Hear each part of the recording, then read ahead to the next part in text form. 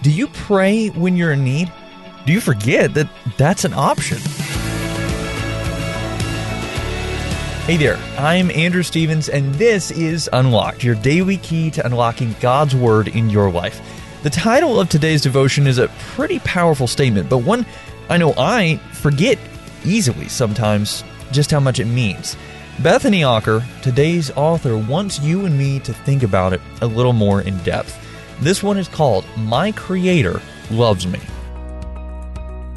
I know that God hears me every time I pray, but does He answer me in this way I want or expect? Not always, but I know He hears me just the same. I'm comforted when I remember God knows what's best for me. He hears my prayers. He knows what's going on in my heart. He sees everything that's going on in my life. He helps me because He loves me, and I am His creation.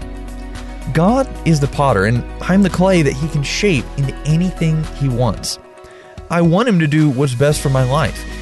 I realize I don't always know what's best for me, but He always does.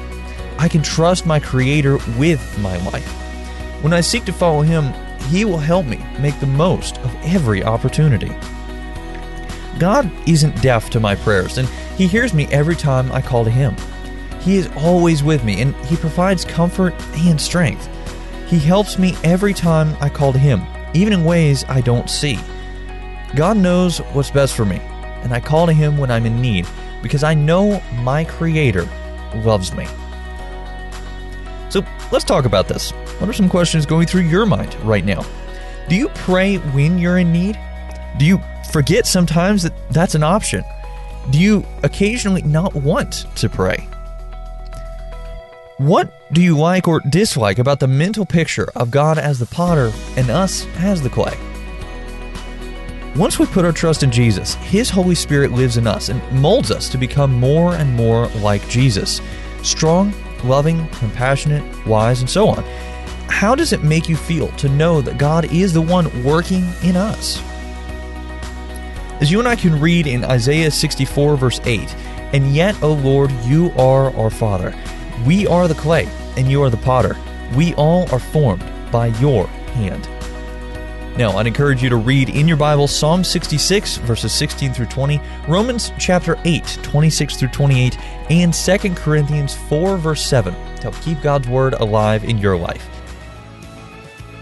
Unlocked is a service of Keys for Kids Ministries. Do you have younger siblings that might enjoy something like Unlocked, but geared just for them?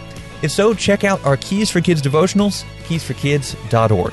Also, be sure to check back tomorrow because Emily is going to be taking a look at faith to ask. But until then, I'm Andrew Stevens, encouraging you to live life unlocked, opening the door to God in your life.